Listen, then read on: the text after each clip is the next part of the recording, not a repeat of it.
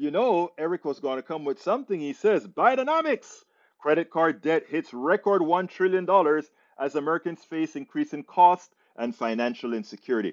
That's a very, very true statement. Now, Eric, let's get into some critical thinking. Eric, and by the way, folks, I am going after Eric's post today because I want to make an important point. And I hope my conservative brethren will listen appropriately. The statement is right. Bidenomics credit card debt hits a record $1 trillion dollars as Americans face increasing costs and financial insecurity. That's not Bidenomics.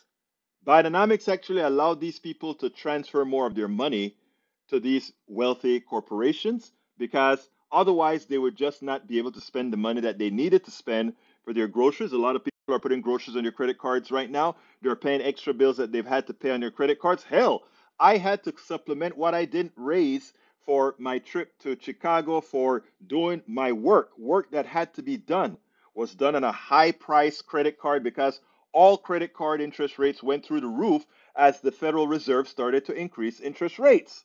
Okay, let's talk a little about that. Whose fault is that? Whose fault is inflation? Is it Biden that caused inflation? Let's explore that. Critical thinking. Remember that? Critical thinking is what's important here. If you want to have solutions to problems, if you want to learn the truth, critically think. All right.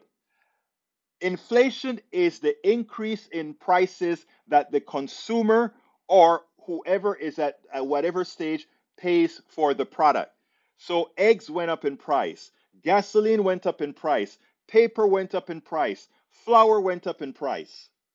And supposedly, the reason all these prices went up was because of a pandemic that created a supply chain problem.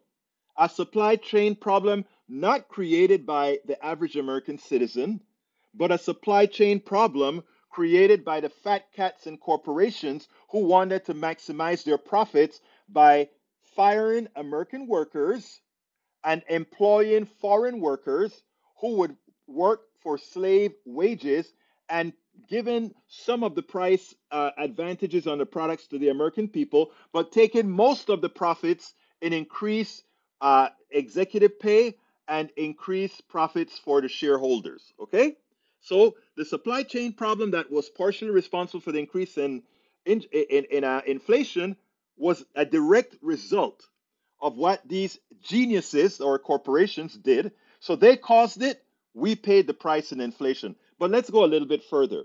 Was inflation really ever had to be at 9%? Absolutely not. Why was inflation at 9%? Let's get this right.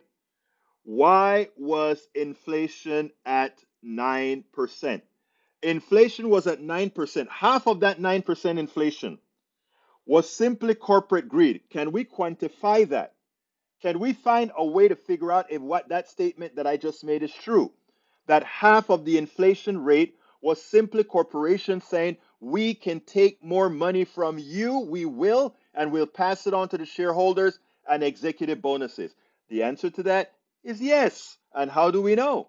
Because of if you calculate the amount of money in excess profits each corporation's made after prices had risen, you see that most of that price in the products that you bought went directly into the hands of corporations and therefore shareholders and therefore executives.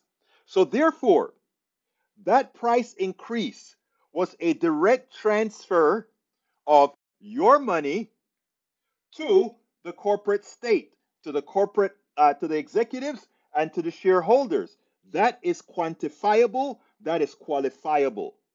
Critical thinking, critical thinking, critical thinking. Now, the question is, when it comes to government, we, the middle class, the average middle class citizen, sit back and many times want to blame the opposing governmental force without taking into consideration that they are paid for and owned by the corporatocracy. Or, however, if we voted appropriately, if we voted for progressives into office, they would then be able to say corporations, no, no, no, no, no, no, no.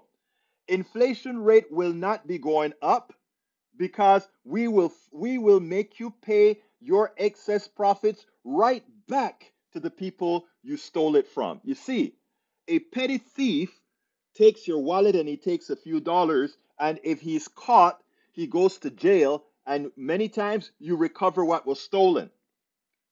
A petty thieving corporation is doing it legally.